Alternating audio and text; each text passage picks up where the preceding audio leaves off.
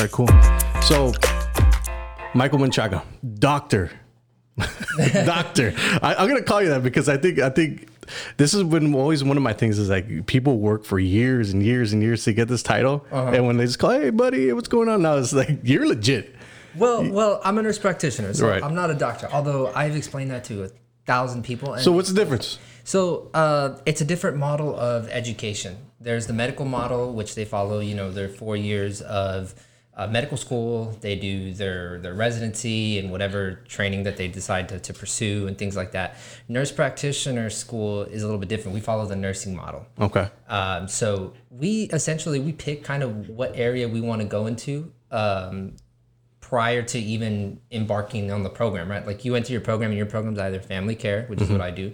Your program is acute care, emergency rooms, things like that. You can even do like geriatrics where you specialize in taking care of folks 65 and older. Okay. You can do like a midwifery women's health program where then your specialty becomes, OBGYN stuff, even delivering babies. The midwife is something that's been pretty much forgotten, but they are more than skilled and trained to take care of the mother in labor, take care of the baby just after it's being born, things like that. We do 2 years of nursing school. We have to get our bachelor's, right? So it's the 4-year undergrad degree, and he's cool. He always comes out of the podcast, man. Yeah. The more love you give him, the more he's not going to leave you alone. Right. That's what I'm getting right now. So it's the 4 years undergrad, and then it's about 3 years of graduate degree program. And in that meantime, like you're always doing clinicals. So you have the clinicals as a registered nurse student, you have your work experience as a registered nurse, and you have your clinicals throughout the graduate program. Right. Whereas in medical school, you usually go through the schooling and then you kind of, your residency and training after the fact. Gotcha. So a lot of it's intertwined. And that's basically the nursing model will focus on the whole person. Right, so a broken leg is not just a broken leg. A broken leg is the broken leg of a father who has to work 2 jobs to provide for his family of 5, and we kind of look at the whole person versus the issue at hand, And I've been a nurse on the floor and seen, some docs go in and they're like, "Where's my broken leg?" and this and that in whatever room, and so just that kind of difference there. That's the difference in mentality, the difference in training, and that's why. The research and the data has actually shown that people prefer us and they usually have a better relationship with us because I guess we maintain a little more like a human feeling throughout it. Right. And you'll actually find on a lot of different podcasts, docs are actually complaining that they beat the human out of them and they take away all their creativity and things like that just because of the regimen that they have to go through to get through medical school and things like that. And that's not to say that all docs are bad or that all NPs are perfect. Nurse practitioners there's some bad ones, there's some good ones. As with anything. As with anything, there's good and bad. Yeah, that's an interesting model. What I was trying to preface is you know what you're talking about, pretty much. Yes, so, yes. And I've explained this countless times, and I will look you in the eye and tell you the difference, and they're like, "Okay, doc." Yeah. Pharmacists, like it really, so, it is what it is. Yeah, it is what it is. But I wanted to touch on the coronavirus because this is something that I saw and I've been seeing it pop up a ton on social media. And you're very active about explaining to people. You're very active about education. Information, right? So I think that's one of the important things about social media is getting it right because a lot of people spread misinformation. It's literally everywhere. And now that it's come from China, it's coming to America. It's literally, I don't know how many, I had it written down somewhere, but I think there's 15 cases in the United States now with over 75,000 infected throughout the world, right? Mm-hmm. So I wanted to bring you on to specifically touch about that, how it's originated, what it originated from, because I heard it's from bats. Mm-hmm. I heard it's from tests that they had on bats in laboratory and then it got out. So I kind of want to clear up the space, and then I want to tell you, I want you to tell people how they can, be effective with not contracting the virus. Sure. So the coronavirus was actually first defined and described in, that's an awesome coaster, by the way. I think my wife got it. That's so cool. I need one of those. It's very hard for me to have this, dude. So the coronavirus was actually first described in like the early 1930s, and it has since evolved a few times. The most recent outbreak before this one was the SARS outbreak in 2003, where China and I think it was Hong Kong specifically, they were very scrutinized for having a poor public health response and allowing it to kind of get beyond them. And I think that has stirred a lot of the coronavirus frenzy that we're seeing right now. There are quite a few cases, and like if you look on my Facebook and stuff like that, a lot of it is kind of downplaying the coronavirus because all the media outlets have kind of made it a little bit more than what it is. Although it is a serious threat, and it does have the potential to become something. It's not there yet. Most of the cases that we have in the United States are actually from people who were traveling in and around China and all the province and everything over there. Like the San Antonio case, that was somebody who was brought from China to America. But Gotcha. The news outlets are, San Antonio man contracts coronavirus or whatever, and like everybody's like, oh no, it's in San Antonio. So, you really actually don't have to go around too much with like preventing it. Actually, some of the medical supply stores in San Antonio are running out of face masks. Really? Yeah, because people are scared to contract it.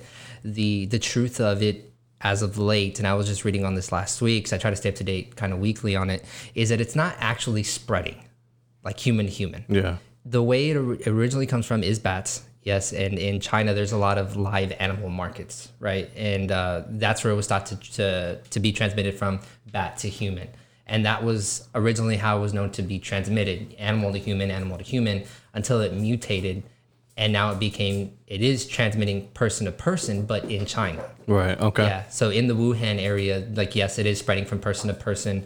There have been, I think, like 5 cases maybe of person-to-person spread in the United States. And it's typically the people who are close to the infected individual, wife, caregivers, spouses, children, things like that. I don't even know if a child's been infected yet. So that's how it's spreading. It's not like H1N1, back when that was around. So it's not really spreading too much, Essentially, if you want to prevent yourself from getting coronavirus, just don't go to China. Yeah. Don't go to China. And if you know somebody who's been in, around, or near China or any of those boats that they're evacuating people from, just stay away from them. You don't have to take any extraordinary measures with buying a 3-month supply of face masks or, quarantining yourself in your own house if you're not having symptoms. Yeah. So that's the 411 on corona as far as, preventing it, where it came from, and all that. Yeah, I was hearing that the conspiracy theories behind the coronavirus, it just spreads fear. Like, for example, San Antonio, like you're telling, they're already running out of all these supplies, and it really does. I mean, on social media, people love controversy. Yeah. Are you a huge conspiracy theorist in that? I went through a phase. Yeah. I went through a phase where I was maybe searching a little too many conspiracy videos on YouTube. Yeah, I don't anymore. It's interesting, man, because I mean, there's so much fake information on the internet, and that's what I always ask people: is like, is it a good thing that the internet came along and social media and to give a voice to everybody, like you, me, some dude down the street, some psycho crazy guy that's killing people? I mean, it's literally opened the doors for everything, right? Is it a good thing or is it a bad thing? I think with anything, I think the whole is it good or bad question, if you apply it to anything, it really depends on the situation, right? Like, the internet becoming what it is has allowed me to have much more educated and informed conversations with people who come to my clinic and who come to me for care. Yeah. So that's a good thing, It's a bad thing when you have some of the big media outlets releasing articles that say flu or corona more deadly than flu, which is just not true. No. I mean, I guess depending how you look at it, the death rate, if you break it down to percentages, number infected versus number who have died, sure, yes, it is higher than flu. If you look at China, if you take China out of the equation, it's probably comparable, but then it's all relevant, right? So there have been 2012 confirmed deaths from coronavirus. Okay. All but 6 or 12, one of those two, 6 or 12 have come outside of China. So 2,000 are in China, right? Nobody else is really dying from the flu. Nobody in the United States has died from the flu. This year alone, this flu season, we already have, I think, 12,000 deaths in the United States. From the flu. From the flu. Wow. Right. So that's probably a bad use of the internet and voices and not being completely informed and things like that. Interesting. So I think it's all dependent on the situation. So with the mass hysteria, if the coronavirus were to come here to the United States, obviously there would be a huge frenzy of people, right? Going all crazy. Are we prepared to take that on in hospitals? Because I heard that there was in 2 weeks they built 2 hospitals in China just to combat this huge outbreak. Yeah. Is it possible for us to like maintain and I guess I don't know, quarantine or just fight this virus? Right. I hope we don't have to find out. Yeah. I hope we don't have to find out. You want to think that we are. There's a lot of public health individuals who are trained in public health and combating these types of things. China so far has done a pretty good job from what I can tell. These kind of things, once they get spread, it's hard to really, control it. But like if you think about China's total population versus who are infected, you're like, yeah, they're probably doing a pretty good job. They're doing a much better job than they did in 2003 because they got really scrutinized for that one. Yeah. But if it were to happen here, we'd have to see. I want to say yes, like we are, more than trained, but I can't predict the future. Yeah. So let's just go into a scenario. Say your practice, okay, the coronavirus is here and it's spread fast. It spreads pretty quick, right? Mm-hmm. So to say it spreads fast throughout the Rio Grande Valley, right? So what does that look like in your office? How do you combat it? Is there a antivirus for it? There's not. To my knowledge, there's not like an antiviral for it. Like we have some antivirals for different viruses and things like that. But not that specifically. Not that one specifically. And basically what would happen is once you started seeing the spread of it, we'd have to find patient 0. And then we'd have to find out where they were, where they had been, who they come in contact with. That takes time. And then those people that they have come in contact with have been in touch with other people. And so you'll have people get through the cracks. It's just inevitable. And then you start going through all the algorithms of screening patients, like, where like right now there's like a little algorithm to help clinicians where if somebody has been to China or traveled in and around near China, especially the Wuhan area, and is experiencing basically flu-like symptoms, fever, cough, shortness of breath, overall ill feeling, or if they have close contact to somebody who's had the coronavirus or been in the China area, we're supposed to like quarantine them, let public health know, and kind of get them a mask so they don't spread it further. But at that point, like I probably have already been exposed. My medical assistant probably has already been exposed. Yeah. If there was people in the waiting room, which generally my practice is not. What's up, buddy? Have fun.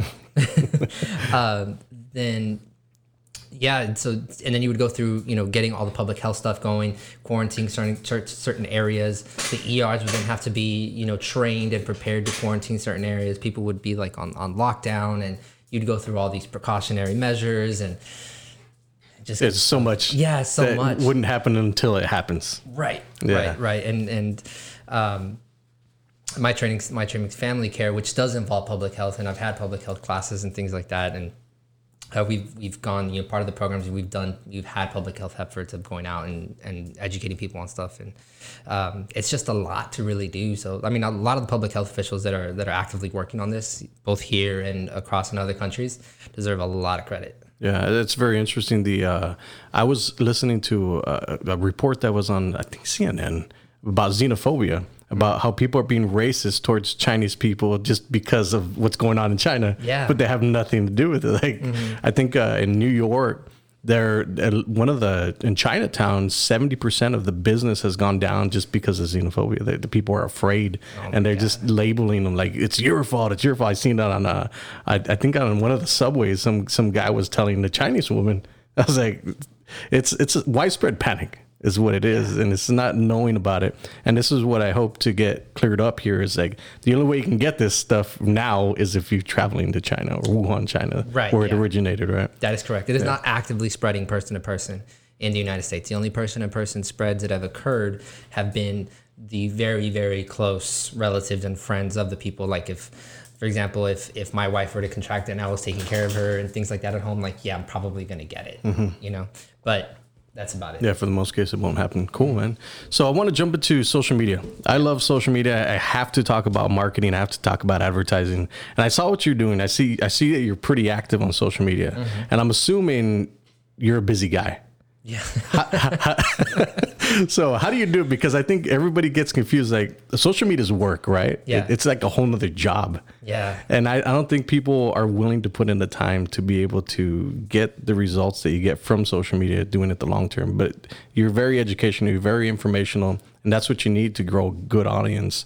And you are literally the expert when you keep on talking about it. So that's why I love your stuff, because you're informative, you're educational. So touch on that, because I think it's super important. Everybody's looking for that magic pill with social media, and they're like, they try it out for a month and it doesn't work. Yeah. So touch on that. Social media's been tough.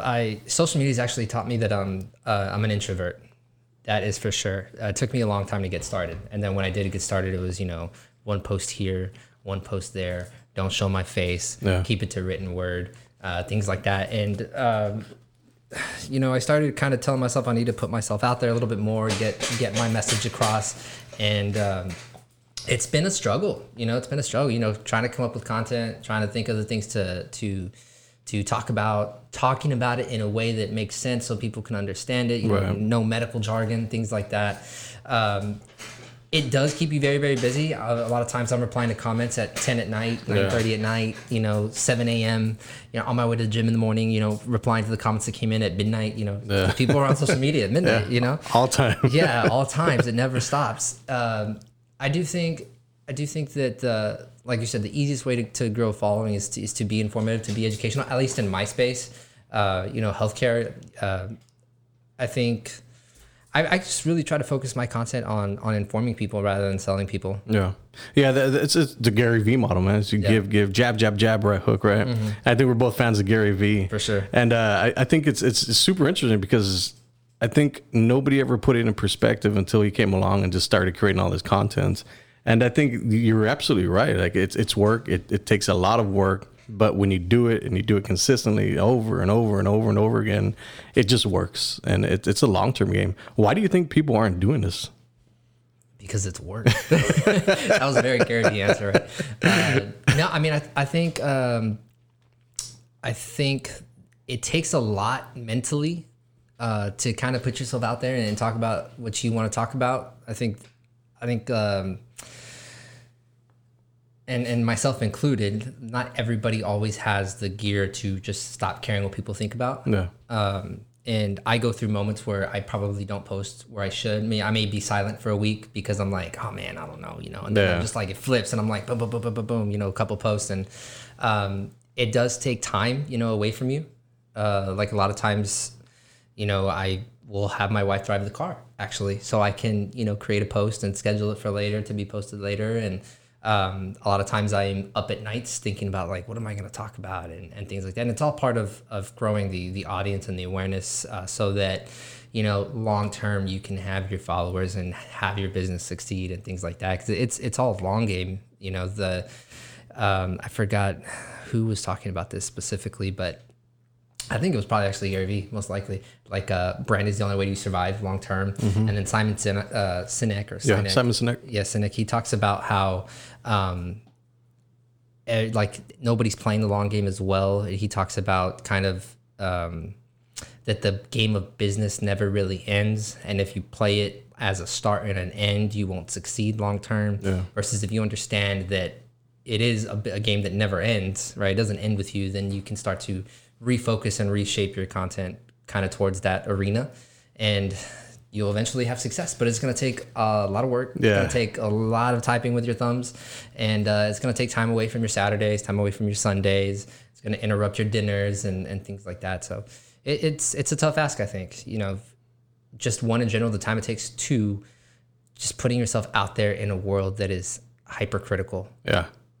100%, man. Hypercritical for sure. I think Mark Cuban said it best. Business is 24/7, 365 days a year, 7 days a week. It's nonstop. Mm-hmm. You don't turn it off, man. So the more you're out there, the better you are. But what I wanted to touch on is the introvertedness. You said you're an introvert. Mm-hmm. Have you always been an introvert? Because you seem like you have to be extroverted in your career. Same thing with me. I'm extroverted at certain times, but I'm introverted at certain times. So I fall in between. Mm-hmm. So I think maybe you fall in between as well. Yeah, I think so. I was a very shy young boy, very shy. Middle school dances, I was on the bleachers just watching. Wouldn't go dance. I was too embarrassed. High school, very embarrassed, very shy. I was not really out there too much. If I was out of my friends, something triggered something in like the senior year, and I was just like, I can't be like this forever. And I started trying to break out of my shell, and eventually I did. But even then, when I was making strides towards that, like if I were like, you meet new friends in college, right? And they might be, going through the same educational process you're going through. Like when I was in nursing school, I had my nursing school buddies, right? And when I would go with them to their friends' parties, I would feel it again. I'm like, oh, who do I talk to? I don't want to talk to anybody. Yeah. You're kind of like, you find yourself up against the wall a little bit, and you kind of go back to, I would go back to my introverted state. And that's just something I keep working on, like trying to be extroverted, trying to be more social.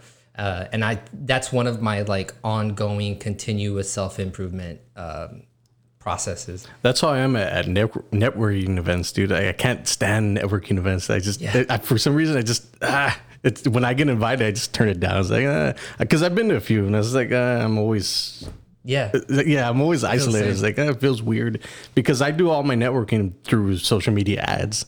Like when I go somewhere, they kind of already know what I'm about. They know what I'm talking about. So they know what to expect instead of me going in cold, which I'll do cold calls and I'll do cold meetings, stuff like that. But networking, when there's a lot of people around, I feel like something gets lost in all that space with all these people. I just don't like it. So I let my advertising do the networking for me, and I reel them in with sales funnels. It works, man. Yeah, it works for me. Yeah, whatever works. Yeah. So advertising and marketing, man. What's been the biggest thing that you've done with your business, your company, that you've seen the best results from? So my clinic is revolves around a membership model, right? So it's membership model. Patients are paying, or members are paying a monthly membership fee to be able to receive care at our clinic, and it comes with a multitude of amenities, right? Are there a lot of people that do that model? Not here, and not across the country, actually. Okay. I think there was only 900 clinics across the country that use this model. So not a big thing, but it is growing, and it is growing fast, and it's mostly because of the frustrations of healthcare in general. So the biggest thing that I've done with my clinic that has really kind of propelled us faster than I thought it would go is I give members a free month if they send me somebody that signs up on the membership. And for me, that was the most inexpensive way to market within my own walls and not have to have a big spend, especially starting out, right? Where money's tight. And it really just comes down to providing great care. And then they tell their friends and family, and they're like, hey, I benefit because I get a free month. They benefit because now they'll have somebody to go to. And then I benefit because I have a new member. Right. So it becomes win, win, win, win. And that was basically, that's been my biggest like go-to. I talked to other nurse practitioners that have clinics across this, like Arizona, New Mexico, and they think it's crazy. And I'm like, I think it's crazy to not do it. Yeah. No, it's interesting, man, because I think those are the things that break the molds. Like you're pioneering something here that's never been here before. Right. So people see it as like, well, I can go to the doctor, or I can go to the clinic pretty much with a monthly fee, like a gym membership fee, right? Yeah, exactly. It's a subscription model. And I love that subscription model because it works, and it works with a ton of businesses on social media. And that's how, Facebook isn't cool, but it's made a ton of businesses. Yeah. And the subscription model works really good because it's $10, $20, whatever it is online, right? For these businesses. And you just get a recurrent thing. And that means revenue coming in every single month for the business owner. I think it's a very interesting model, and I love that, dude. It's very smart. Appreciate it. Yeah. Appreciate it. I think it works, and I think subscriptions are growing in popularity because it's becoming harder to manage money, right? And this is a conversation that we could take on forever about how inflation has gotten crazy, wages aren't following. So I think a subscription becomes an easier way to manage your finances, right? Like it's a set every month. Like you can plan for that. Yeah. You can plan for that. So otherwise, 1 month you might be spending $250 on medical bills, and then maybe you don't have another expense for a few months, but then the next month you have $300, and then a few months later it's $100, and it would just be easier if you broke it into 12 monthly payments, which is what we did. So how do you pitch that to your clients? Because it's I'm assuming, for me, social media is one of the hardest things I ever can sell, because people here in the Rio Grande Valley, for one, they don't get it. they don't understand the value of it, and they think it's just a free platform. We're like, all right, well, it's free. Why am I going to pay for it? So having that sale, how do you pitch it to your clients? It basically, what I relied on, right? Like if we go back to how I got started, I would explain people like, okay, like this is a monthly fee. This is what you're going to get. Da, da, da, da, da, da, da. And I had a little bit of a leeway because most people are extremely frustrated with most clinics and most healthcare. Not that they're frustrated with the people taking care of them, because a lot of times the clinicians in the background are great and people love going to see the clinicians, but it's the whole process of like having to go wait for 3 hours, getting a very short amount of time because clinicians are double booked, triple booked. The one that I hate the most is the surprise bills 3 months later because your insurance didn't cover this or cover that. Yeah. So people are already frustrated about that. So I felt like it was kind of easy to hack that. What I relied on mostly was customer service. I think I have a natural gift at customer service, and I think my dad, he had his own business. He kind of helped mold that a little bit, and I think that's really been like the biggest driver. Once people came in, they're like, okay, like they're a little hesitant, like monthly fee, why am I going to pay you if I'm not coming, kind of thing. But then they saw like, hey, we're going to sit down for 30 minutes to an hour. We're going to talk about all your concerns. You're not going to be rushed. You're going to be able to call me. When you call, I answer. I take my time with you. You know, all that. When you come up and when you actually get to the appointment, you don't wait. You know, you are greeted by my medical assistant who always greets you with a smile and by name, right? And not just shouting from a door, right, that acts as a barrier to entry. Once they started to experience that, then that's when they were like, okay, you know, I get it. It makes sense now. And we had people who abused, you know, no way to avoid that. Anywhere, not just in the Valley, but there's no way to avoid that. And we had people that loved it. We had people that took advantage, which I think is a little bit different than abused. And it was just kind of like a snowball where it was growing and growing and growing. As it was growing, you know, it was throwing pieces off where, you know, members were leaving and things like that, but we kept growing and growing and growing. Now it's very steady. Okay. Now it's very steady. And the membership to the Harlingen Clinic is actually closed now. We're no longer accepting new members. Gotcha. And so that's been good. That's been good. So then once you get to a certain amount of number, you just cut it off. Right. And then you open up a new office. Right. That because you cut it off to not overextend yourself, right? Because the point is to be there, you know, 100% for the people that are there for you. And when you have a membership, that's kind of what you expect. Yeah. Right. So that's what we provide. So the second clinic is not to, you know, overextend myself as well. The second clinic is to bring on a new clinician who will then take care of her or his own members. Gotcha. How do you, okay, so obviously you work one way, right? And this is always the problem that I'd have is when I pull on clients, I'm going to get too busy to be able to give them everything, right? Because people are like, I want to work with Josh. I want to work with Josh. So that's why it's been very hard for me to scale what I do, right? Because I like things a certain way. I like speed. I love speed. Social media world that we live in is all about speed, right? And it's content and it's creating all this different type of content that goes out like a machine, right? So I can't replicate myself, and I've hired a few people on that they're just not up to my standard. And I don't know if that's just my ego talking or whatever, but maybe I'll ask you this: is do you see that in your new clinic? Would you be micromanaging these people, or would you let them do their own thing? So the clinician that is in mind for the clinic, I won't break it out loud. My members know. I won't say it publicly yet, but very close to me. Okay. So I am not foreseeing that problem, but that is a real problem. And if I was to just like put out an ad, you know, for hire for a nurse practitioner to come in and run the clinic in the model we do, I'd be very, very hesitant. Yeah. I'd probably take a long time to make that decision. My dad has his used car lot now for 22, 23 years. And I started working there when I was 10. I kind of learned it from the bottom up. Yeah. And I saw a lot of people come and go. Yeah, a lot of people come and go. From, you know, the person working on the cars to the person taking the payments to the person who was supposed to act as a manager in his place when he wasn't there. And he couldn't figure it out. Like, same thing. Like, they weren't up to his standard, right? And I guess nobody ever truly would be, you know? So that becomes a tough path to navigate, right? When you're trying to scale and you're trying to grow. I don't know. Tell me the answer, man. I don't know. You know, I've talked to a few other nurse practitioners that I know that have their own clinics as well. And it's a conversation that comes up a lot.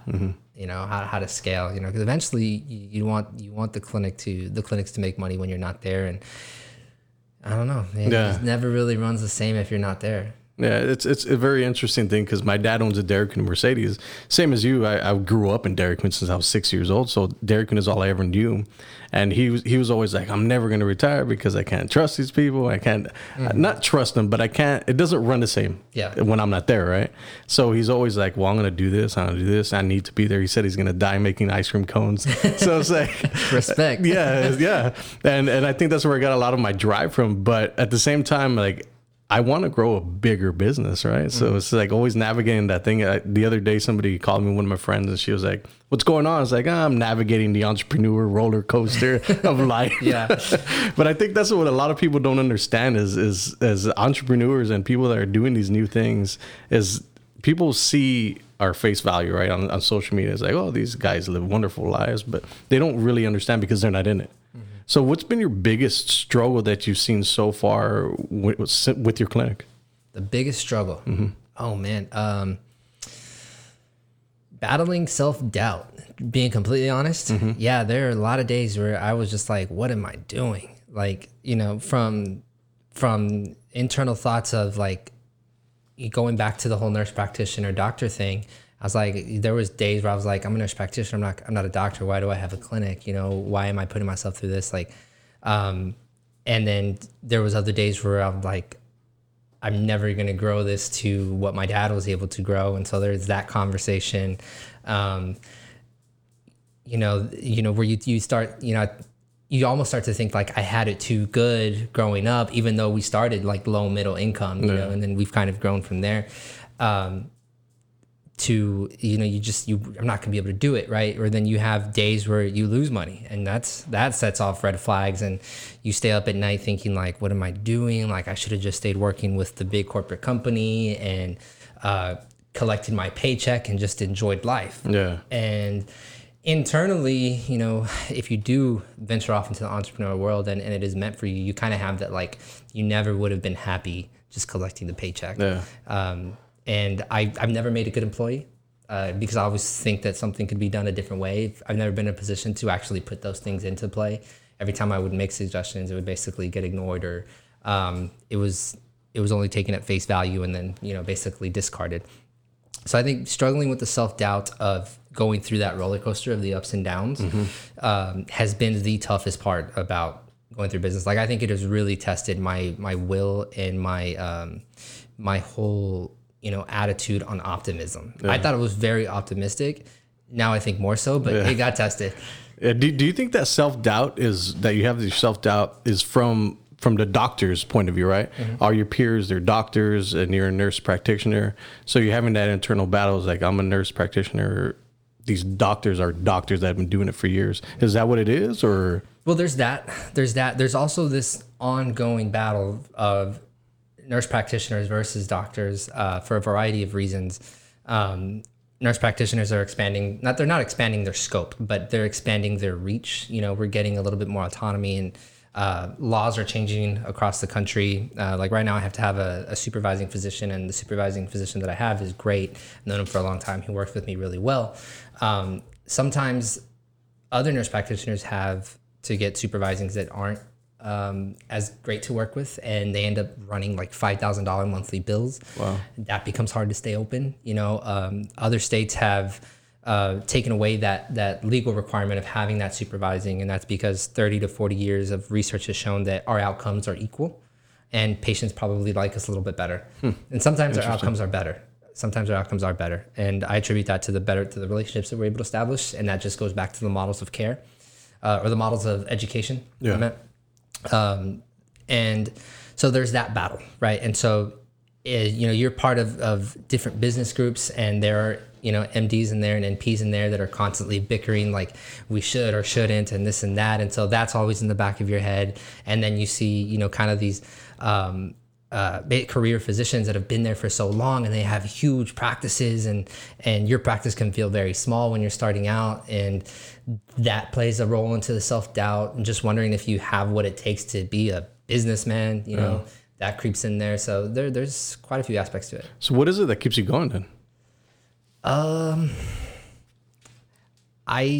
would say that it is, for the longest time, it's been the thought of a family. The thought of family, because I don't essentially have any children right now. We are expecting in July, so. Oh, nice! Congratulations. Thank you, I appreciate that. So that becomes a little bit more real now. Yeah. But I've always kind of thought like, I guess I saw my dad. He was working. He managed every single lax in the valley. Okay. Yeah, and he was kind of up there. They wanted to promote him to be some big title. He made a request as a financial request to be signed on paper before he took his position. They said no, and then the corporate world back in the mid 90s was kind of hitting a stagnation. Mm-hmm. And so my childhood, I saw him working with lax, never home on Sundays, missing all my t-ball games, missing soccer games, missing all that stuff. And then he went out on his own and he was there all the time. And he was there on Saturdays and Sundays, and he was able to take me to the park to go practice baseball. And that, I guess, stuck with me a lot more than I knew. And I was like, I want to provide that for my family. And he helped me a lot, with school and things like that. And so being able to provide all that for me, I was like, okay, I got to provide that and more for the next generation. Right. And that's been the biggest, motivating factor. Do you feel like the whole American dream of entrepreneurship, you got to make all this money, you got to have these nice fancy cars, you got to have these nice houses, material stuff. Do you think that really matters at the end of the day? Because I think you touch on it, but at the end of the day, we as Americans or as people want to progress regardless. Mm-hmm. And I think money is a huge tool to be able to do that stuff because it gives us freedom. Yeah. So touch on that, because I think that's super important, because I used to be super naive. My dad obviously was doing very well, right? And I always tell him, I don't need money to be happy. And then when I started making money, it's like, oh, pretty happy, man. Yeah. So touch on that, because I think it's super important. Yeah. So when I started out and when I first finished school, I wanted the nice car and the big house and, the vacations and stuff like that. And I'm sorry, the question in its heart, what is the question again? It's do you need money to be happy? To be happy. I think that varies on the individual. So going back to what I was saying, like I thought cars, house, vacation, stuff like that. Then once the business was actually, because you're growing and growing and growing, trying to get there, right? Once it got to that base where I'm like, okay, like I can make moves from here. Once I got there, I was like, this is so cool. Like I don't answer to anybody. But myself, I make my own decisions. Everything that I want to implement gets implemented. I consult with myself and a few people that I trust, and that's that. And I was like, this is cool. Like, I don't need the 2-story house. I don't need the whole thing. And that just become my realization. And that might have been like a moment of maturity for me, perhaps. I think there are other individuals who, they do need the materialistic things to be happy. And that's just their own individual makeup for whatever reason, based on their experiences. Other people would probably be happy working the 9 to 5 and collecting their paycheck and, being able to, not have the stress of business. Actually, one of my best friends, I would have this conversation with him all the time. He was like, and his dad owns a business. He was like, I never want to run a business or own a business. I just want to go work 9 to 5, not worry about it. Yeah. He's like, I'm happy. And he actually said it from a place where I believed him. Like he was happy. Yeah. And he was cool with the money he's making, and it wasn't bad money. It's not, it's not millionaire money, but it's good money. Yeah. So I think that's the thing is a lot of people can be happy with a $50,000, $60,000, $70,000 salary versus going out and try to make as much as you possibly can. Right. So I think that's a super important conversation to have, because I think there's a lot with yourself. Yeah. And with your friends, because with your friends too. Yeah, because I think a lot of times is when I was going off into social media marketing and advertising, it was completely different than Dairy Queen, right? So it was a huge leap, and a lot of my friends and family were like, well, why are you going away from a sure thing, right? Because I was getting groomed to take over Dairy Queen already. So why are you going to go from a sure thing to something that's uncertain? But I think it's always that entrepreneurial drive that my dad had. Like, I have to try it. I have to try it for myself. Yeah. And I think that's super important conversation to have, even when you don't have the support from your friends and family. Because, I mean, it took me, 3 years to be able to, like, all right, I'm doing this full time. Like, all right, I did it. Mm-hmm. But people won't invest that time. Yeah. Yeah. And that's the hard part. Yeah. It goes back to work. When I started the clinic, I was working my 8 to 5. When word broke about the clinic, when I broke word about the clinic, I got fired from where I was working. So then I was without a job for a little while. I got a job again, working 8 to 5. I would run my clinic 5 to 9. I did that for so many days. I think it was like a little over a year. At that point, I made the transition where I was working that day job 8 to 12, and I was working my clinic 1 to 7, and I did that for like a whole nother year. And then finally, I made the transition to like, okay, I'm just going out on my own. Yeah. So it was just growing that. But those were 18-hour days. You know, those were 30 minutes at night to talk about things with my fiance, like how was your day, and then sleep and repeat. And, you know, obviously that included gym time, that included study time, you know, continuing education, actual time at the clinic, time at my part-time job.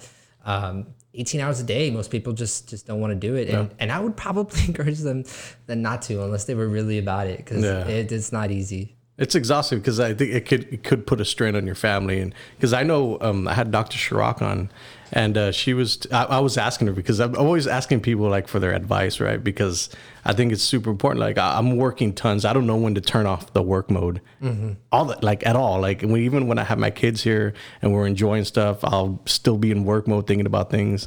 And I always try to switch it off. But is it a bad thing, or is it? I guess is a bad thing or a good thing that I have that business frame of mind, because I guess what I'm trying to do is make up for all the lost time that I wasted, pretty much.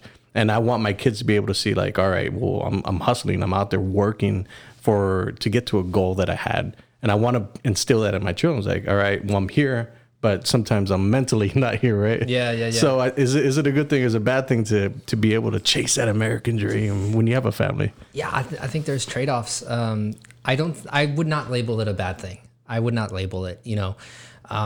You could see it as like you're not mentally present. But even if you were, if you could go into a room and turn the switch off physically, and then your mind were just to stop on the business, would you then become a little anxious? And would you then be a little bit irritable and maybe not be enjoyable to be around? True. You know? Yeah. So when you think about it like that, you know, you kind of like, hey, this is Joshua Morales and this is Mike Menchaca, and we just have that, you know, within us. And if you turned it off, I don't think we'd be very happy people. I don't think so. I don't think so. You know, and it's just, you know, you give your all at everything you can. You know, you do 100% with being a parent. You do 100% with being a friend, with being a husband, with being a family member, with being a son or a daughter. And you know, the ones who love you will accept you. Yeah. No, I completely agree, man. Thanks for the insight, because I'm always trying to make things better for myself, regardless of what people say. Yeah. Well, cool, man. I'd like to thank you very much for coming on the podcast. But let's pitch your clinic, dude. So my clinic, Menchaca. Or are you already maxed out? Well, so Menchaca Family Clinic is maxed out. We're opening Amenity next month, hopefully, if everything goes according to plan. Amenity will be in Weslaco, Texas, also following the direct primary care model. Weslaco is my hometown, so I'm really excited about that clinic opening. It's a monthly membership type clinic. The membership covers all your visits, whether it's a sick visit, whether it's a well visit, whether it's an injury visit, a work physical, sports physical, any reason you think of for going in there, it's covered. You get unlimited telemedicine. You get wholesale labs, which are huge. You get you get free procedures, right? Like you need EKG, it's nothing. Okay. Yeah, stitches, nothing. Incision and drainage for like a tacote, right? Nothing. We do trigger point injections, nothing. We do percussion therapy and basic physical therapy. No extra charges for that stuff. Labs are wholesale, so our labs probably are like $3, $3.50, $3.75, $4, $6, $5, where some of those labs are $200 elsewhere. You get a one-on-one relationship with me where I'll take your time, 30 minutes, hour appointments, things like that. Unlimited telemedicine, not sure if I mentioned that already. And then we actually just added free specialist visits. So like we can link you up with cardiology, pulmonology, gastroenterology, urology, orthopedic surgery, pain management. And that's been really cool. And like we're talking, once I get that consult submitted, we have like at the max a 24-hour turnaround. Wow, nice. Yeah, a lot of times they come back in 4 or 5 hours, and that just saves people so much time. It's been really great. Everybody that is a member loves it. We've been growing a little bit faster than I thought we would when I first started the model. And yeah, I'm excited to bring it to Weslaco, and we'll see. Obviously, just my mindset. I'm like, okay, how can I take it to McAllen and Edinburgh and Pharr and Don Juan and Mission? And but we'll see what's to come. How long before you see other practices doing this stuff? Because I mean, obviously this is something new, right? I think once people get the wind of it, is it an easy transition? No. And so I think that's going to be a big barrier. Okay. A big barrier. Like if you're a large clinic and you're fee for service, which fee for service is the standard model that you see wherever you go, basically. If you fee for service, then you got to transition everybody, or you're going to transition into a DPC. That becomes very hard because it's a different accounting system that you have to do. You have to let people go. You have to see what patients are going to stick around, which ones can afford to pay you monthly, or who wants to pay you monthly. For some people, it wouldn't make sense. For some people, it would make absolutely no sense, and it'd probably run them out of business. But the cornerstone of having a successful direct primary care practice is to have a small footprint, right? So very minimal overhead. A lot of the ones that do get started up, they have a space not bigger than this office here. Wow. Yeah, and they just have one table. They got their desk, and that's where they run it, and they run it on their own. Wow. Like not a single other person. They do the accounting, they do the collections, they do the care, all that stuff. So you're talking about practices that have 25 employees, like it wouldn't make sense. It wouldn't make sense, yeah. And then you have to pay the salaries of other nurse practitioners, other doctors. Like it's hard to make that transition. So I think the successful ones will be ones that start up from the ground up. It might be doctors or clinicians and nurse practitioners, even PAs that branch off and do it on the side, kind of like I did. Yeah. And they can start it that way. And I really hope we see a lot of growth down here for that, because not only the valley, not only the country, but the valley particularly needs it. Texas needs it. We're one of the most underserved medical communities, medical states in the country. We rank pretty much last. 1 year it was like we were 45th. I think the next year we were 47th. Damn. So we're down near the bottom. We're down near the bottom, and physicians are less and less. They are going into primary care. They're going into specialties for a variety of reasons, and nurse practitioners are growing and growing and growing. So I see nurse practitioners particularly with an opportunity here. Cool, man. Mike, I appreciate you coming on the podcast. Appreciate your insight, bro.